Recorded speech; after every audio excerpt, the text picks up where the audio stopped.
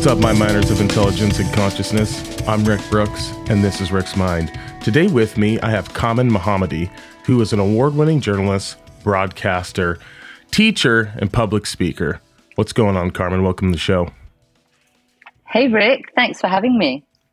Anytime. So there's a lot going on in the world. And one thing that, this podcast hasn't really covered or talked about is what's going on in Iran. So I wanted to bring you on. And I think a really good place to start, right, is kind of the beginning. And if you could just explain to the listeners, I'm sure that most people know what's going on, but it's really good to have it from someone that is very close to this. So if you kind of just give us a quick recap of what is going on over there and why this started. Absolutely, Rick. Yes, thank you. So we're now in the fifth week of protests, really unimaginable, really, protests in Iran. This started around the death of a young woman who, on the 13th of September, she was arrested by Iran's morality police, which is a division of the police which is concerned with making sure that women specifically are correctly turned out. That's because Iran has Sharia law, this Islamic law that it's had since 79. And one of the things that women cannot do, as well as sing in public or dance in public, is wear tight-fitting clothes that show the contours of their body or show their hair. So most women in Iran will go around with a loosely tied headscarf and a kind of sort of long coat or something. Now, this morality police, they're always on the streets. They have existed for the past 43 years, and they make sure that women are correctly turned out. Now, whether, women can have good hijab or bad hijab depends a little bit on how the wind is blowing at the time. Now, women in Iran have interpreted this in very loose ways, let's say, particularly in the past few years. But we have a hardline president now. And so there was a crackdown by the morality police from the beginning of this summer on how women were looking, how, bad hijab, as they call it. Now, this woman, she was from Iranian Kurdistan, a province in the far west of Iran, and she's called Mahsa Jina Amini. Jina was actually her Kurdish name. So Mahsa Amini is her Persian name, which is what she's become known by. She was visiting Tehran with her brother, and she was stopped by the morality police on the street 30th September for bad hijab. They took her into custody, which they often do for re-education, they call it. In the 2 hours that she was in their custody, this is according to her brother, who was there the whole time, she fell into a coma, and she was taken to hospital, where she never came round, and on the 16th of September, she died from her injuries. The regime have said that she had a pre-existing condition and that she had a heart attack. Her family say this isn't true. She was 22. She was in good health. And that, in fact, there was a lot of evidence of her having been really severely beaten around the body and the head, particularly. So there is this conflicting narrative. Protests burst out immediately, particularly they started in the Iranian Kurdistan region, where she was from, protesting her death. Women started to actually, in solidarity and out of grief and anger, started tearing off their headscarves and cutting their hair as a sign of, well, grief, but also rebellion, this sense of, if my hair is a problem, I'll get rid of it, And these protests broke out around her funeral, around her grave, and they spread throughout the districts, the province of Kurdistan, even though for 2 days there was amazingly heavy kind of response from the authorities. So reportedly 5 people killed in that time and 250 people arrested. However, these protests spread throughout Iran. They didn't die down. And that's really the story that we've been seeing ever since. Every single day since then, the protests continue. We are now over a month since this happened. There's no sign of these protests dying down. They started off with women really, and it's really very much women, young women and girls at the forefront of this really extraordinary movement that we're seeing. these strong images of women tearing off their headscarves, waving them in the air, dancing around fires. I mean, the fact that they're dancing is already, tells you something. That's also forbidden. Dancing around fires, casting them in the fire. So it started off with women protesting the death of Mahsa Jina Amini, because really they were saying, look, she wasn't even really improperly dressed. Like, Mahsa could have been me. It could have been any of us. She wasn't really doing anything wrong. And they've gone from that protest against the mandatory hijab to very soon becoming actually a massive cry of fury from the people saying, we don't want the Islamic Republic. We want our rights. We want simple freedoms. And this chant, which has been at the center of these protests, women, life, freedom. It's actually an old Kurdish rallying cry coming out of protests that, ethnic Kurds have done for their own equality throughout not just Iran, but also in Syria. And the fact that, there is this Kurdish chant that has become the center of the protests also gives you an idea of how inclusive this movement is. Yep. And that's something that I kind of want to get into, because I don't know if people quite grasp that Iran is composed of a ton of different types of people. And I also want to kind of put some context into just for the conversation's sake. Like, this is one of the oldest civilizations on the planet. All right. I think they're about 3,000 years old. They are one of the very few countries that has never been a puppet state / colonized by the West.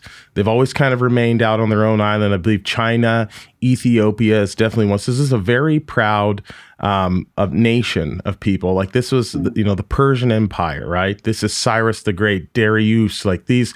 I love the history, right? When we think of 300, the movie, or, the Battle of Thermopylae, that was basically a backwater tribe to these people that it wasn't really that big of a loss. So this, I want to just kind of put I'm a big history nerd, right? So I want to put some context into what's going on.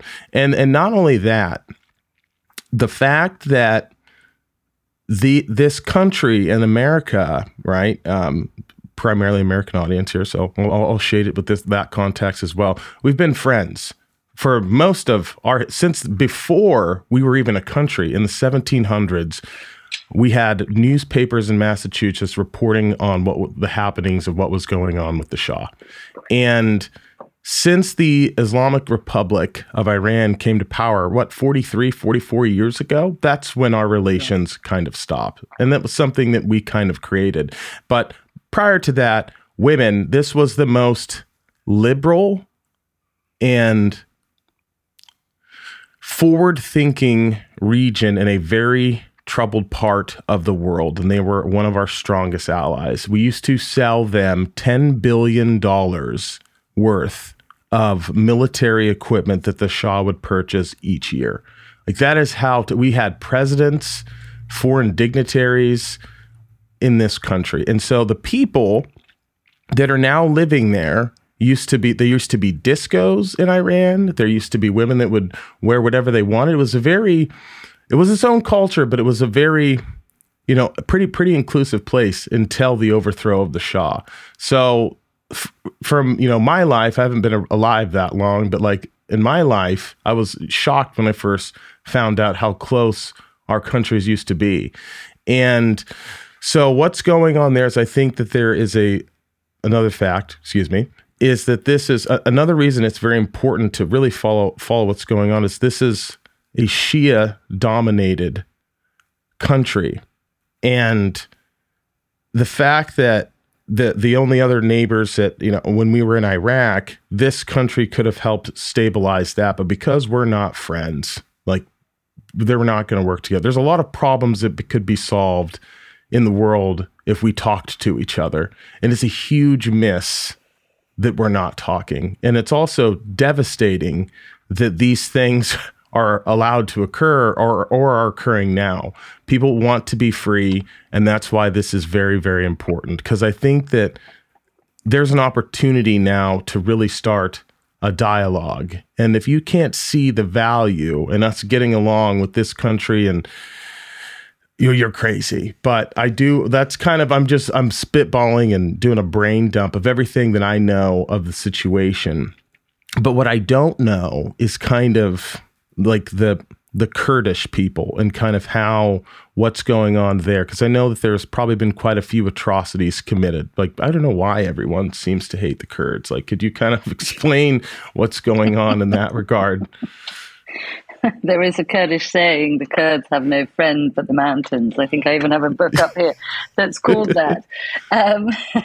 Rick, thank you. God, it's so wonderful. You know so much. It's so great to talk to someone who knows also about, Iran. That's been part of my work for the past, 20-something years, has really been trying to kind of put Iran back in its place, as it were, within the history of the world. Iran, you're absolutely right. It is one of the oldest civilizations. Iran is the oldest piece of land occupied by the same race continuously. So the Iranian people have been on the Iranian plateau for, they discovered, I think, some remains of, up in the north of Iran some years ago, some remains of a jug with like some kind of wine in it, which meant that they had to predate when they thought wine making had started, from about 4,000 or 5,000 years ago. So yeah, this is a really old country. It's a really old culture. And what you talked about there is absolutely spot on as well, the different ethnicities within Iran. So, in Iran, when you meet people, you'll say, where are you from? Even though we're all Iranian. So there are all of these different lands, provinces, and the minorities, many minorities within them, who've anyway historically always been Iranian. So it's an interesting thing. That pan-Iranian identity is very, very strong. Iran wasn't a country that was composed after the Second World War. So our borders, present borders, have remained the same, I think, more or less since the 17th century. So it has a very strong national overarching identity. But within Iran, which is a huge country, it's 3 times the size of France, let's say, there are many different ethnicities who anyway are all identified as Iranian, but they have their own ethnicity on top, which is, you have the Kurdish people that you mentioned. I'm half Kurdish. My father's people are from Kurdistan, Iranian Kurdistan. Own cuisine, own language, own culture, own dances, own outfits, that very strong cultural identity. We have the Baluchi people, the Baluch down in the northeast around the border with Pakistan, and they are more Indian, Pakistani type tribes. They're the Sistan and Baluchistan. We have Khorasan, which is the one that is on the border with Afghanistan. And again, we have people, we have an Iranian Azerbaijan that is on the north that borders, independent Azerbaijan. We have Iranian Turkmenistan. So we have Iranian Turkmen. We have Iranian Azeri, who are Turkish-speaking people. Persia and the whole Persian thing comes out of one of the provinces of Iran, which is the province of Fars, which is the one in the middle, where the majority of Iranians are ethnically Persian. Okay. And then I think the next biggest ethnicity are the Azeris, the Turkish-speaking people. And then I think you start to get the Kurds, the ethnic Arabs, all of these different things. The reason Darius the Great came out of the Fars province, that's why when he conquered sort of pretty much the known world, that was the Persian Empire, because he was Persian, he was Farsi. The Greeks didn't have the F, so they called us Per, so we became Persians, And so when people say to me, as they so often do in the UK particularly, oh, but Iran used to be called Persia. English people love saying that to me as if, they're telling me something. It's always called Iran. Thank But you. by its people, And it's like, always been referred to as Iran, it's for sure. always been Iran. It's only ever been called Persia by the West. Yep. And in fact, in the 1930s, the then Shah, which is the last Shah's father, Reza Shah, he officially changed the name for foreign maps from Persia to Iran. But actually, inside Iran, Persia doesn't exist, right? No. We have just Iran. You have Pars, and Fars, that's that region. So that's that one. The Kurdish people. So the Kurdish people, there's quite a lot of Kurdish people. I think I read the population of something like 40 million in the whole world. Oh, wow. Kurdistan doesn't exist as such as a country, but there is this ethnic people. There's a lot of them, and their lands, where they should have been historically, basically are divided between Iran, Syria, Iraq, and Turkey. And all of those countries have big Kurdish populations and Kurdish regions.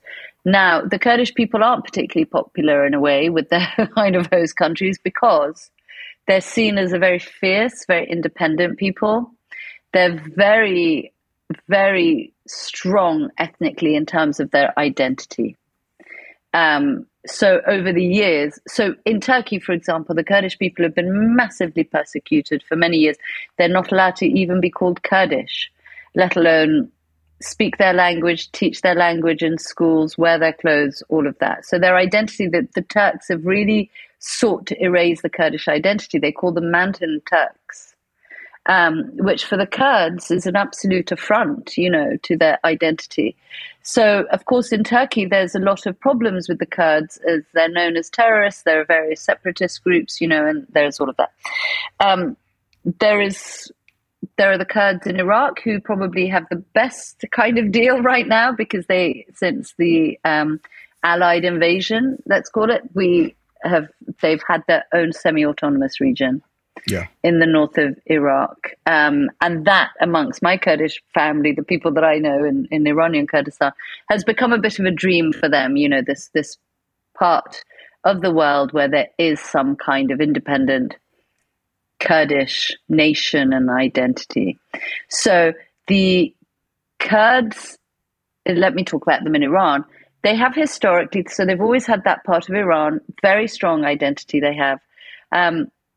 And they've always been, this is a far western province. It borders Iraq, Turkey, large area of land, mountains, so remote as well. If you go overland from Kurdistan to Tehran, it's going to be like an overnight journey. So it's far away. It's a remote land. It's far away from, the centers of power in Tehran, for example. And so the Kurdish people have always been seen as a bit of a threat to whoever was ruling, central ruler of Iran. And they've always been really key in where the power kind of lies. In fact, the Kurds, that's why they always say the Kurds have no friends but the mountains, because they're quite often in regional conflicts. They're quite often taken by a side by being promised, if you fight for us, we will give you your land. And they've been betrayed time after time after time after time. And even with the revolution of 1979, the Kurds were very active in that, and they were promised again their independence and their own land. And one of the first things that Khomeini and his government did, which is horribly, right now what's happening in Kurdistan is horribly reminiscent of that time, I believe, is they actually got fighter planes out and they bombed. Once Khomeini took power, one of the first things he did was to absolutely subjugate Kurdistan because he didn't want them to be a threat to him, to his theocracy.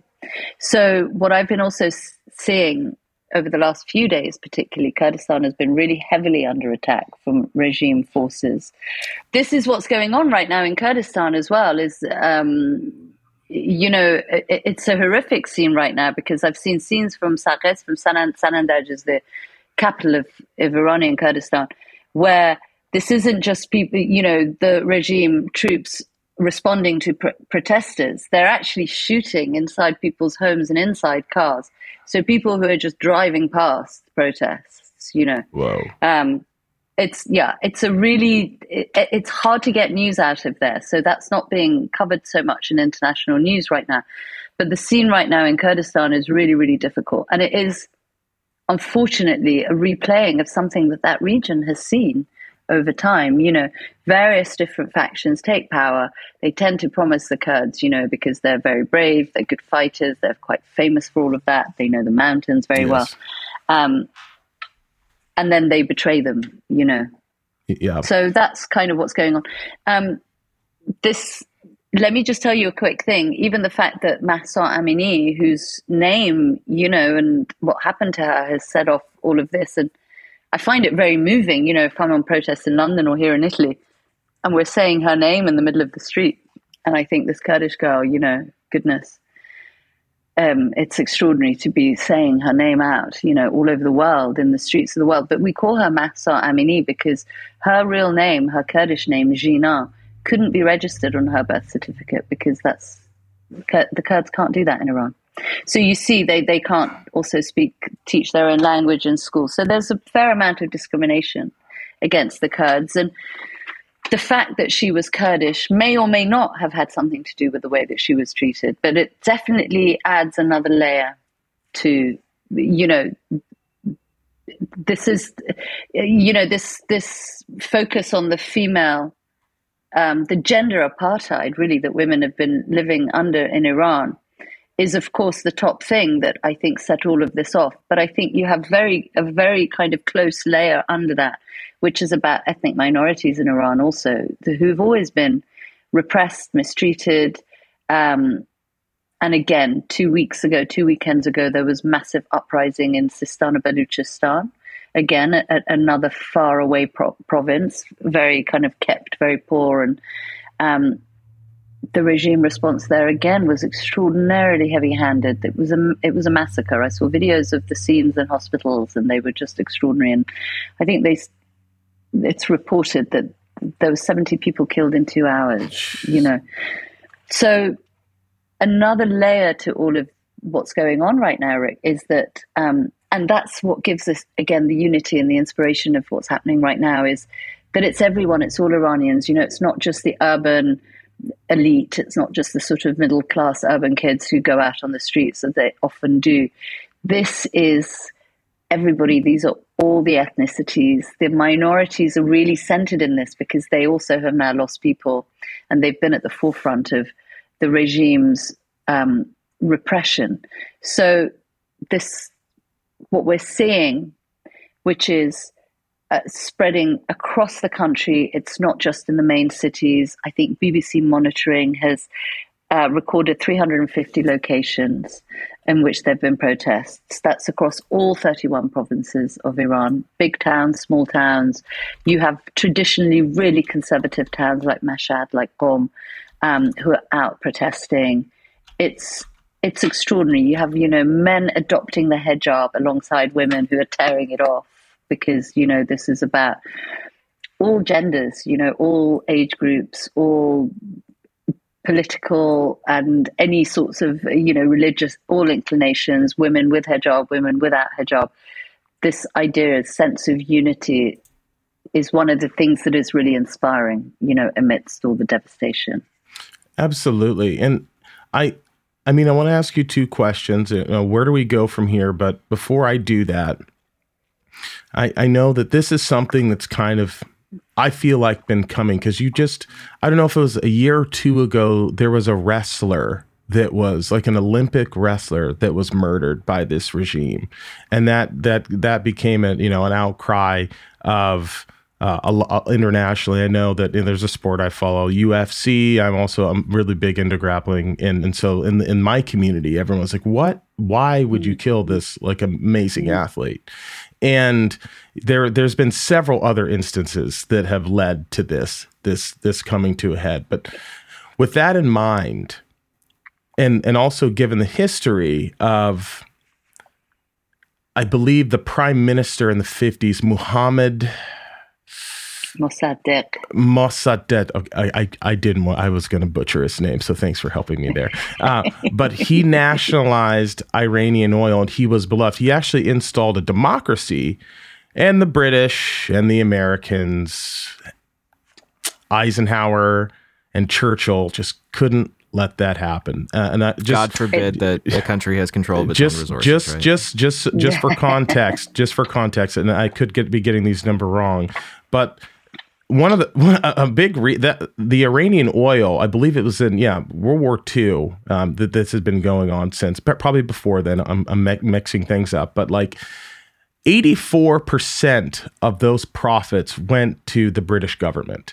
And if you think about how much OPEC makes and these Russian oligarchs, you'll get a sense that they use that to not only put gas oil in their fleet, one of the biggest navies in the world, but also to finance the war, right? And this gentleman who was democratically elected and was like, no, we can't have this. 84% of, not necessarily the entire GDP, but of our country's money is going to the British. We can't have that. We're going to nationalize this.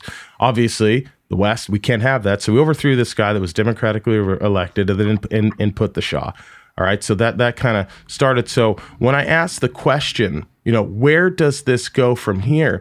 The best indicator of future success can be found in the past. And my fear is, let's say that but the people of Iran overthrow the government and maybe they go back to a democracy. There's going to be a lot of meddling going on. So, is there even a chance for a democracy or something better than what they have now? Which, from a Western perspective and someone that's very pro-America, I'm like, let's get a friendly government in there so we can be friends. And I could, I have a lot of Iranian friends who, one of their parents is a United States citizen, and the other one, they can't get into America or to the U.S. because of where they were born, right? And this is someone that has lived here in the past, for 5-10 years, started a career. Things went sideways, had to go back. Most of their family lives in Los Angeles area, and they're on the outside looking in. And they don't even live in Iran. They live in Germany, and they're a doctor, but they can't freaking come here. And I see that in a lot of my Iranian friends. Their families are separated. So that being said, where do you think this goes? Yeah, Rick. Wow. I mean, you bring such great questions. I think. First of all, the visa thing is a nightmare. You have families literally torn apart by this, and this was made worse, of course, by the so-called Muslim ban, which, people talk about it under Trump, but actually it came in under Obama. Yes. I mean, it was made more extensive under Trump. I do believe that Biden got rid of it, but it made it impossible for, our brightest Iranian minds are studying in America. Oh, no, they're definitely smart, right? And I know a lot of them. Yeah, a lot of us are friends. So I bet you do. But even that blocked them, Rick, from being able to go home in the summer because then they wouldn't be able to get back. Let's say somebody like my sister, who is a British citizen, who has not been back to Iran in the 43 years since we left. She couldn't go to America because she was born in Iran, even though she hasn't been back 43. As you say, this crazy stuff we had. This was nothing to do with that ban, but even in Britain, when my father passed away, we couldn't get his closest relatives out of Iran to London for his funeral because there's a whole protocol for inviting people. It takes ages, it costs money. You can't just do something in 4 days. Plus which, if you're not a first degree relative, you're not considered a close enough relative anymore, so it's inhuman. This stuff is inhuman. You've seen it with your friends. It tears families apart, and it's unfair and it's arbitrary, right? And it's not just Iran that suffers from this. We know all of that. So what will happen? As you said, the Iranian people have wanted democracy and sovereignty for a really, really long time. 1905 was the first time that, it wasn't the first time, but it was one of the most significant times that there were uprisings in Iran. The first revolution that we had in the last century, And that was the Constitutional Revolution. And that was about bringing a constitution, bringing a parliamentary sort of government. So we started the Majlis. So I think we were the first country in the region to do such a thing, to try and take away power from the monarchy, to try and clip their wings a little, to have the country run by elected officials instead. And why I brought up 1905 is because in the lead up, with all of the unrest leading up to this, was the first time that women started to form groups and start to have weekly meetings and start to make sort of, not unions exactly, but, these kinds of groups. So that's also to contextualize how long, the women's movement in Iran is as old as the democratic movement in Iran. And that really places us at the heart. One of the chants of the revolution of 79 was, there are no human rights without women's rights. No. So women have always been right there. Iran has been struggling for democracy and sovereignty for more than 100 years now. And as you've so rightly said, every time it starts to get sort of something approaching that, foreign powers sort of bowl in and get involved. And that is massively because of the curse of Iran, which is our oil. We have some of the largest oil and natural gas reserves in the world. Now, even before really oil became a thing, geopolitically, Iran was important. So we had the great game of the early 1900s between Imperial Russia and Imperial Britain. And Iran was right in the middle of that because, of course, Britain wanted a way to their colonies in India, which was very rich. They didn't want Russia to have a way into India. So Iran was this really important strategic point. So it was the Brits and the Russians that quashed the Constitutional Revolution.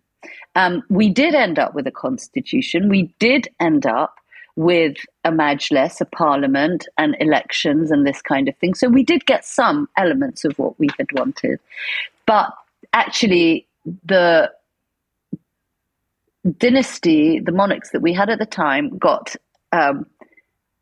sort of upended by our foreign sort of masters.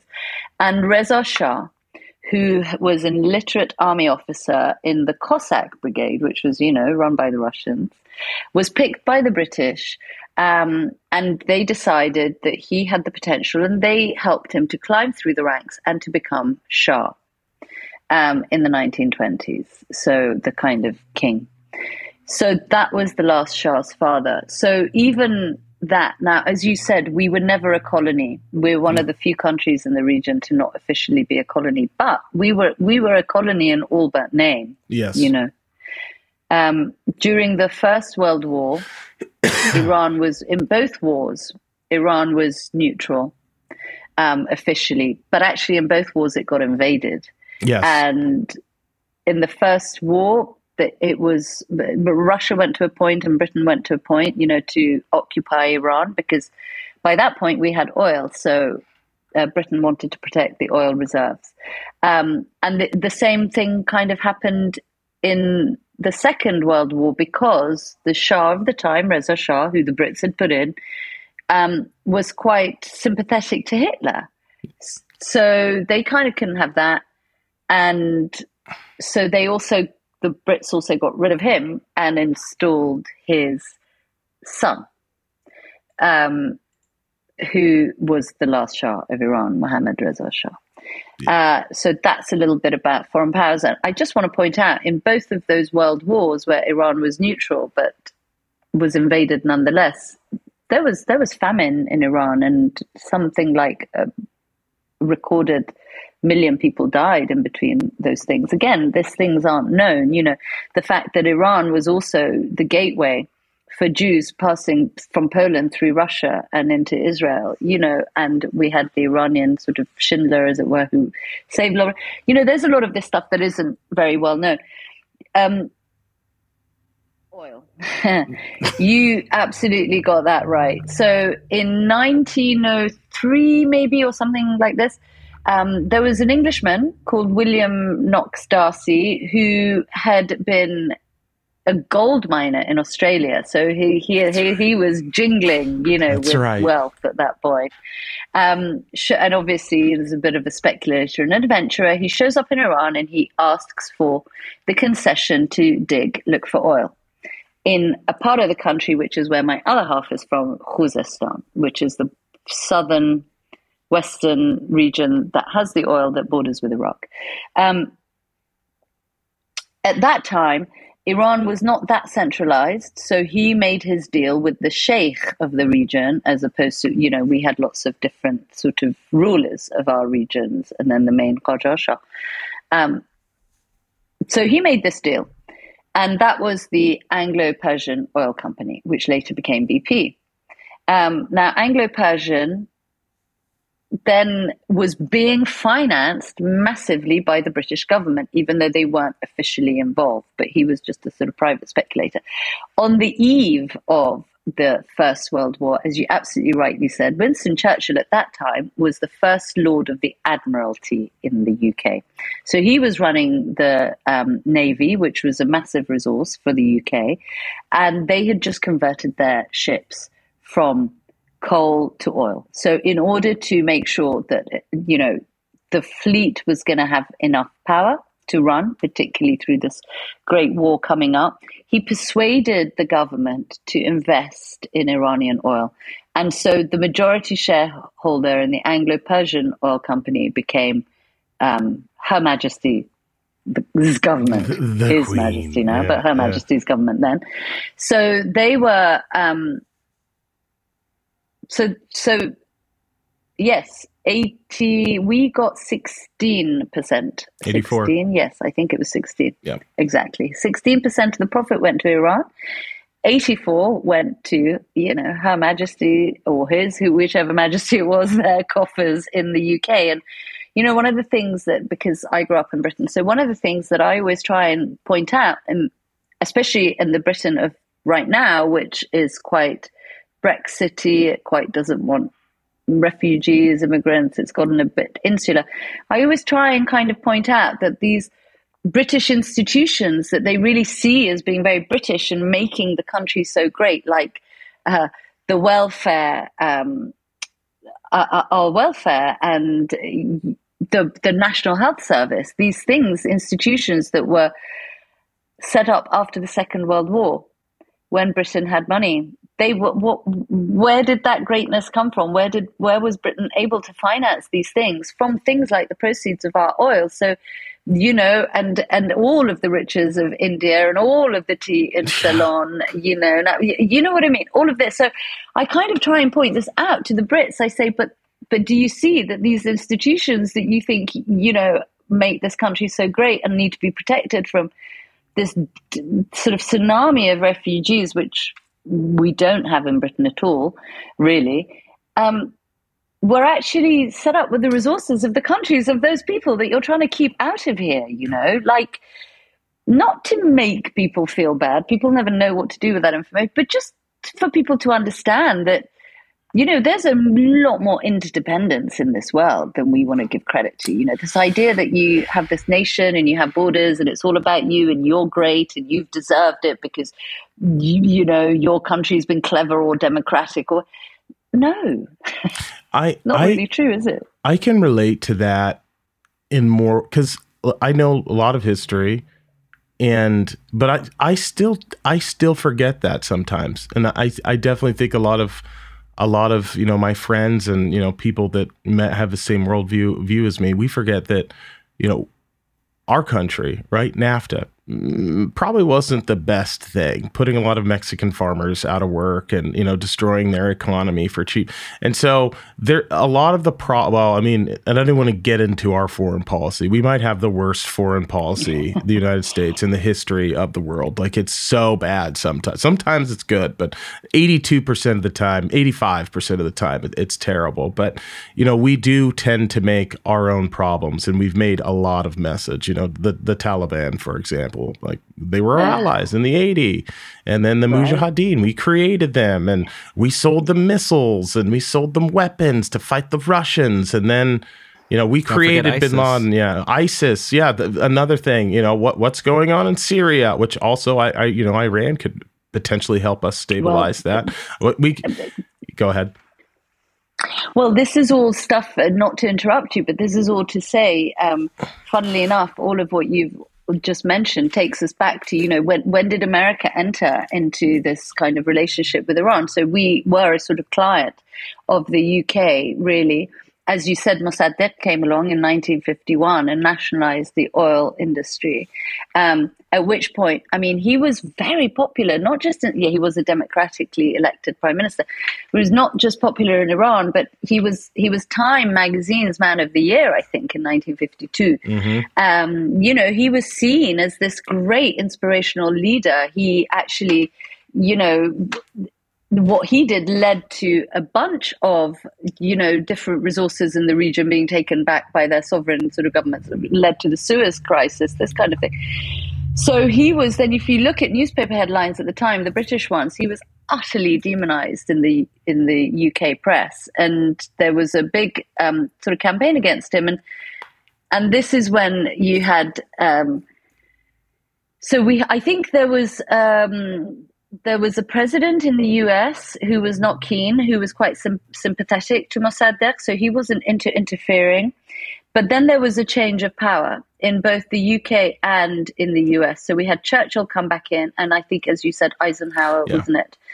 And they said, yes, let's do this. So they engineered, it's very well known now, they engineered a coup, MI6 and the CIA, Kermit Roosevelt, he was the one who was on the ground in Tehran. He was, given this mission. He went off. There's an amazing book written by Stephen Kinzer, All the Shah's Men, I think it's called, somewhere on my shelf, which reads kind of like a thriller about, how they went to Tehran and they fermented this coup. And the Shah of the time, our last Shah, who had run away because of, Mossadegh being popular and this kind of, these troubles, he was reinstalled back in power and Mossadegh was arrested. And so the status quo was, we didn't really go back to the status quo, but there was a new version of it. And that's when America became maybe, let's say, the bigger unofficial colonizing power in Iran. And what you talked about, actually, Rick, it was this beautiful relationship. I think I said this in my book, The Cypress Tree. The relationship between Iran and America is like that of two people that had a really great marriage and now are having a really bitter divorce, because the Iran that I grew up in, we had a Cadillac, we had so much from American culture. So many Americans, my father was in the oil company, so we had so many American colleagues there. He traveled every year to America. Yeah, at one point there were 40,000 Americans living in Iran. 40,000, all working in the oil industry, right? Teachers. Yeah, that's quite a few. Yeah. It's quite a few. Sorry to interrupt. There was and you know what? The Iranians, because of our long history of interference from the Brits, the Iranian population loved America in a way that they didn't love Britain. Loved America. Yeah. Even now, I have aunties who blame everything that ever happens in Iran on Britain because that's historically what people did. It's always the fault. They would always say, go and ask your queen. Yeah. She knows what's going on. But they would never blame stuff on America, Maybe now they've started to, but historically, the suspicion of Britain, as this interfering, colonizing power was so great. And America was really seen as not just a colonizer, really, but actually as more of a partner. And definitely American culture, American fashion, American goods, American cars, American everything was kind of where it was at, in the 70s in Iran, the Iran that I remember. So it would really do not just our countries, Rick, but the whole world so much good if our countries could kiss and make up. I know. Because, as you said, all of these groups that that, you know, America has kind of funded and in order to protect its interests in the region. You know, this could so easily knock into what's going on in Iran right now. I mean, that's and Iran is a power in the region. It was in the Shah's time a stabilizing force. It was seen as a stabilizing force in the region, and it would absolutely, you know, right now the Islamic regime in Iran, it is a state funder of terror.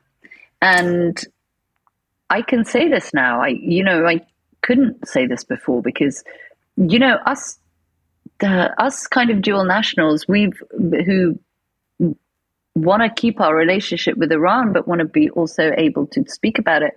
You know, we walk a very difficult line. We have always done, because on the one hand, the rhetoric around Iran since 1979, but particularly more so since, you know, September 11 and the Axis of Evil speech, that we felt so strongly that our country is about to be attacked. You know, in fact, it's quite the only one in the region that hasn't been in these last sort of 20 years. That we've had to be quite careful about, you know, we want to denounce the regime because of its crimes, its worst crimes are against our own people, you know. But at the same time, we don't want to give fuel to the narrative in the West that Iran needs to be, you know, invaded or whatever. And we're in a tricky moment now, I have to say, with these uprisings regarding that. But that's what I mean. Before, I would have been hesitant to say state sponsor of terror because I would have thought, I want to be able to go back. I don't want to get arrested. I don't want my family to get into trouble. But, you know, I've been emboldened by these protests as the people in Iran have. So the Islamic regime, it's very strong, it's very powerful, it's very well established. And that's a problem because the West could have tried to stabilize they could have tried not to allow Russia and China to be the dominant foreign powers inside Iran. You know, we've in the West, that's been a problem for us, that we've lost influence there, that we don't have soft power. However, the Iranian regime does fund, you know, Hezbollah, groups in Palestine, Hezbollah, you know, it's all over Lebanon, it's all over Syria, it's all over Yemen, it's all over, you know, there are Iranian drones that are dropping Russian bombs in Ukraine. Yep. They ain't good for anyone. You know, it would be an amazing thing, first for the Iranian people, but secondly for the rest of the world. Yeah. If we had a peaceful, democratic Iran, because here's the thing, the Iranian people are not the regime, right? Just in the same way as the American people are not Biden or Trump or whoever is representing you. You know, but particularly, you know, democracies, even in a democracy, you can see how difficult it is to get someone to represent the people accurately. But, you know, when you have a theocracy, an authoritarian regime, the idea that for the past 43 years, the people of Iran have been seen as the same as the regime has been one of the most distressing things to all of us, you know, inside and outside. Yes. And I have to say, because I still think there is a ton of love between, especially on the Iranian side of Americans. Because one of my best friends was born in Iran. And through him, I met a lot of Iranians. A lot. Some were just studying in the United States at college, and we would all hang out. And it was just like, man, we love you guys. You should come visit. I had I became friends with a professor that taught nuclear engineering. I don't even know what class I was in at this time, but she was telling me about how you can ski and like there's just so much, and you should come visit. We love you guys. I don't like the government. That, you know, it's a big reason why I'm here. But it's and again, I also want to say that is skewed. These are people that are studying in the United States. These are a lot of these people. Their family had to leave when the Shah was ousted, and but I guarantee you. I mean, there was a documentary that I watched a number of years ago about a basketball player that went to Iran to play basketball. It's this brother. There's some league, and he ended up just falling in love. The people loved him. There were a lot of people like, I used to live in America. And I was just shocked. It kind of just opened, You know, that my friends, they opened this world, and I got interested and started looking into the history of it. But I don't know how something like this gets done with the regime that they have now. And my fear, we talked about this earlier. It's like if that regime is ousted, then it becomes this giant pawn again, right? Where the West, like, can we get back in? And Russia's like, no. So I don't know. Yeah. And I also couldn't tell you, and this is a fault of mine. I hate the news. I do not watch the news at all. I have no idea I know that this is going on. It's been on social media. This was also outed on the podcast. I have a terrible tendency to watch like kind of crazy videos. And there's been a lot of crazy things popping up on the internet out of Iran. Like just for example, one kid, there's 2 morality police officers, 1 woman intervenes, and then this group of people just gang rushed this cop. And I don't know if they killed him, but it didn't look good for him.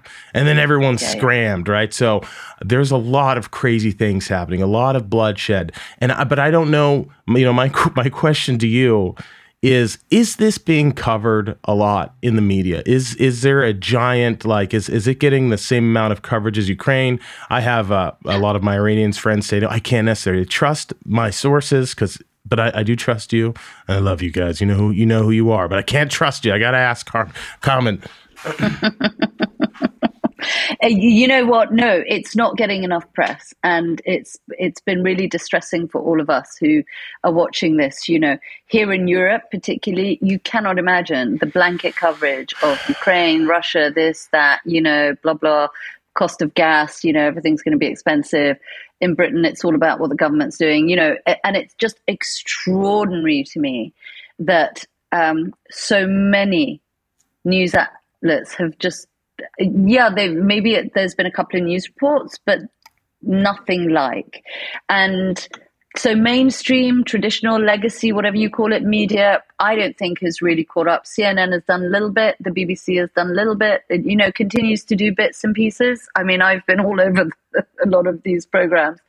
I've spent the last month, it's been like a full-time job, writing to every editor that I know and saying, aren't you going to cover this? And can I write this or that? And I've gone to everybody, really from newspapers to glossy magazines. I'm like, let's, cover this from every aspect.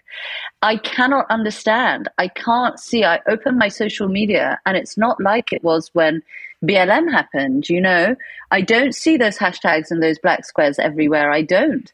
I'm not seeing the response that people gave to Ukraine. And I keep going, why? I don't understand. I don't understand. George Floyd was murdered by a cop and Mahsa Amini was murdered by a bunch of cops. What's the difference? He was killed for his color. She was killed for her gender. Mm-hmm. How come that's not? Yeah. I mean, my take on it is, and forgive me, but I feel like the take is this happens all the time in that section of the world. Why should we care? Yeah. And it's we've, you and I during the course of our conversation have outlined why you should fucking care. Like, not only there's a giant opportunity here. And I feel like that's dark also for me to say. Sorry, I sometimes speak in the, but there's a giant, I'm going to say it again. I'm so sorry. There's a giant opportunity here, right? To mend or get on the right track. And I don't think we're smart enough to take it.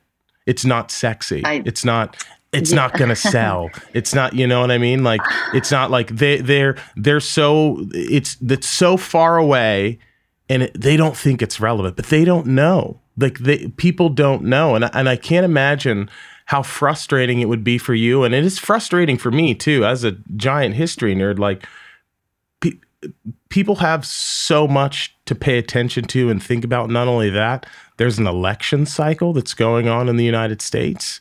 So and it's generally local. There's a lot of gubernatorial races and whatnot that are happening, and those people really can't do anything. But I do feel like if this continues to go, in the next and it's going to, But that's something that probably will be talked about when you get to the congressional races and whatnot. So it's just they have to persist a little bit longer with no help and no aid. And any aid that they're going to be getting is not. It's Russia, China. This is bad for business. They don't want to see this succeed. Yeah. So it's like, it's really what are tricky. We doing? It's very tricky. What's up, John? I just wanted to add some perspective too. Like the United States, as far as like immigration and helping like people that are in need since World War II has kind of been very spotty. It's like our great legacy is a nation of immigrants, but since the 40s and the 30s, that kind of has flipped where during World War II, you had where the American people were pretty split whether they wanted to help people to, escape the Holocaust in Europe. But the State Department and the government was very much opposed. And like Rick said, now, we have the midterm elections are happening, and it's a lot of local elections and gubernatorial elections, but there are huge stakes involved in this that like if the Republicans flip the Senate or if they flip the House, stuff is going to happen. So, and I think you're right, Rick, that just people here assume, this happens all the time. Everywhere is a dictatorship in the Middle East. Yeah. It's insane, and I'm polling for the people. I think that I think that they're tired of this.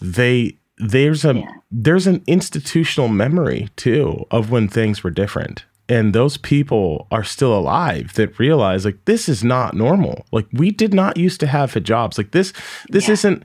This isn't necessary. This isn't who we are as a people. Like we have 1,000 years of letting people govern themselves and having. We wrote down the first human rights.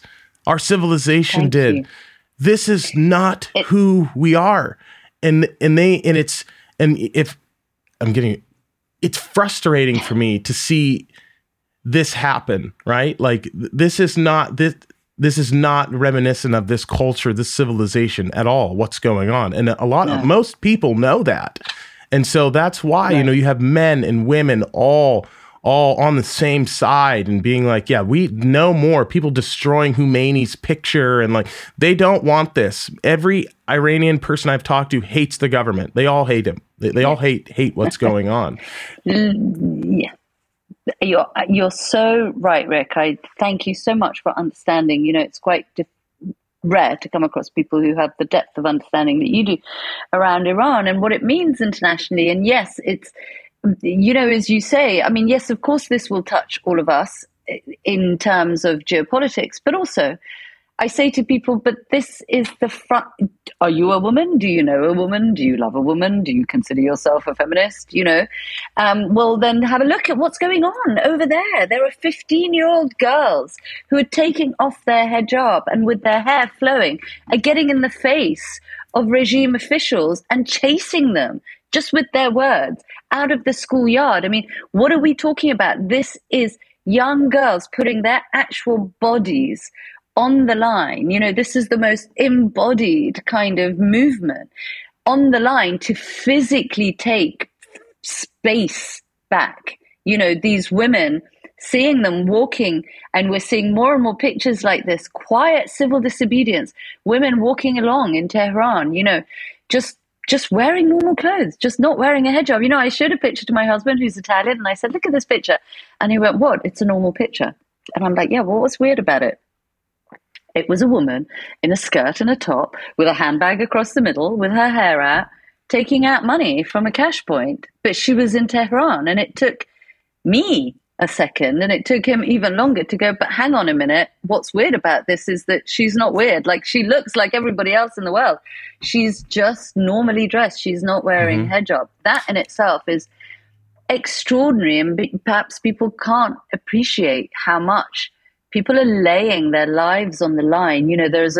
There is a mountain, a mountain climber, if that's what you call them, called Elnaz Rekabi, who right now is competing in the Asian Mountaineering Championships. I don't know where they are, but somewhere in the world, not in Iran. And she is doing so for Iran without Wow. her hair covered. And that means that when she goes home, she will be arrested, and she may be tortured, and she may be raped, and she may be beaten to death.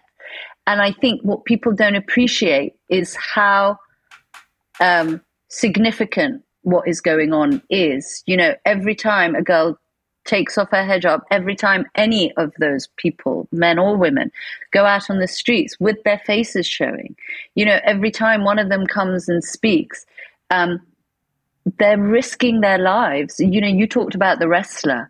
There are so many, you know, I don't know if you saw this some weeks ago, right at the beginning of all of this, for a qualifying match, the Iran soccer team, football team. They covered up. They covered up the Islamic Republic. They covered up the flag of the Islamic Republic. Yeah. They have all been arrested as soon as they got home. They all get their passports confiscated. You know, I don't know if you heard about this fire that there was this weekend in this enormous prison in the north of Tehran, Evin. And the reason that has devastated everybody and everyone has had sleepless nights to try and understand is because that is where everyone is being held. The protesters, the students, the activists, the filmmakers, the authors, the journalists, the intellectuals, the actors, the painters, the footballers, the sports people, anybody who's come out to speak or take part or in any way indicate that they have some support for this or not for the Islamic Republic is inside. I have several friends inside that jail. You know, there are American citizens inside that jail, you know.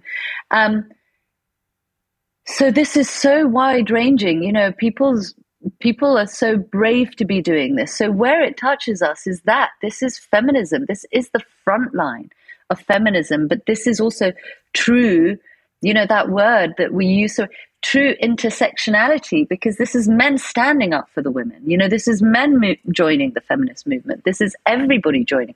This is schoolgirls joining this movement in order to protect and to stand with university students who were also, you know, campuses were raided and they were devastated and they were arrested. So this is what I say to everyone. This isn't about, it's over there, I don't know who they are, I don't want to say something that's against someone's religion, they do this stuff all the time, I don't understand the culture, I can't, you know, I don't know what the reliable news sources are. All of that I can accept. But you know what? You're a human being, they're human beings. Look at what's going on. This is about humans. This is about human rights. This isn't culture. It's not religious. It's not some, you know, funny thing that happens in the Middle East that you're too scared to say anything about.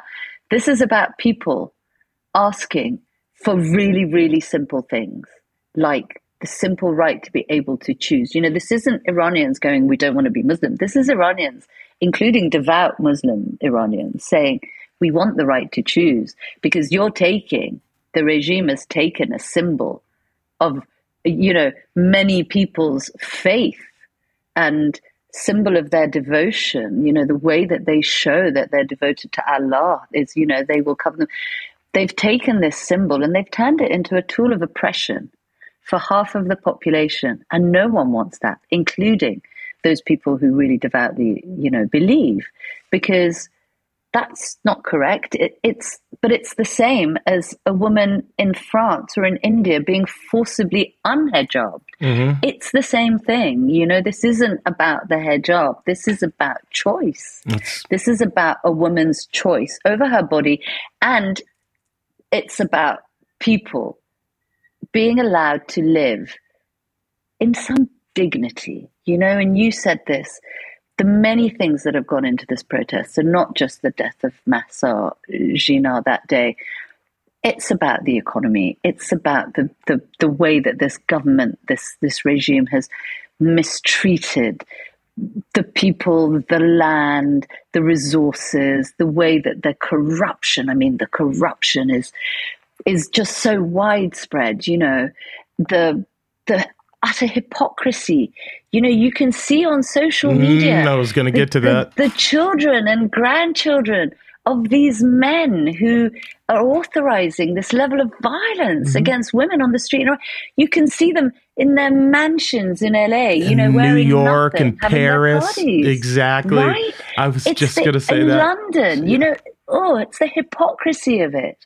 That it's the pilfering, it's the extortion, you know, it's just the daylight robbery of what they're doing under the name of Islam in our country. And, the botched COVID, 65,000 people died in the first few months in COVID in Iran. Iran couldn't shut down and lock down. They didn't, the economy couldn't stand it. So this is an absolute bursting out, I think, of fury against this regime that has treated its citizenship with such contempt, with such little humanity for not just these past few years, though it's gotten worse, but for the past 43 years. I feel that. You see, the average age of those being arrested is 15. So you see, this is something, in the hands of a 15-year-old girl shouting. You can hear them, the fury in their voices. And I think, where has this come from? And I think, but it's come from us. It's come from every generation that has been put down and has shut up out of fear, has tried to negotiate, has tried to get along, has tried to just manage their life somehow. And why it touches us all is because this is human spirit going, enough. I will not take any more, right? And that is positive, that is inspiring, and that does touch the whole world because, we think it couldn't happen to us, but we can see women's rights are being eroded all over the world. Women's bodies are very much the battleground for a lot right now, even in the States, So we do need to take notice of these people. We need to take also notice of how united they are, because I think that equivalent movements in the West are not that united right now, So the unity, the seeing, I've heard protesters saying there are people in these protests who are religious and they're angry. There are people here who are not religious and they're angry. There are people here who are, LGBTQ and they're angry. There are people here who are, and they're like, there is space for everybody because every single person has suffered in some way or another at the hands of this regime. Some people more, some people less, but everybody, including those of us in the diaspora, we too have suffered. Our lives have also been affected by that. We're not suffering daily like our brothers and sisters on the ground, but, we've lost our homeland, our language. I can't speak to the people I want to in case I'm a journalist in the West. If I ring someone, they might get arrested tomorrow. What is that like to live with?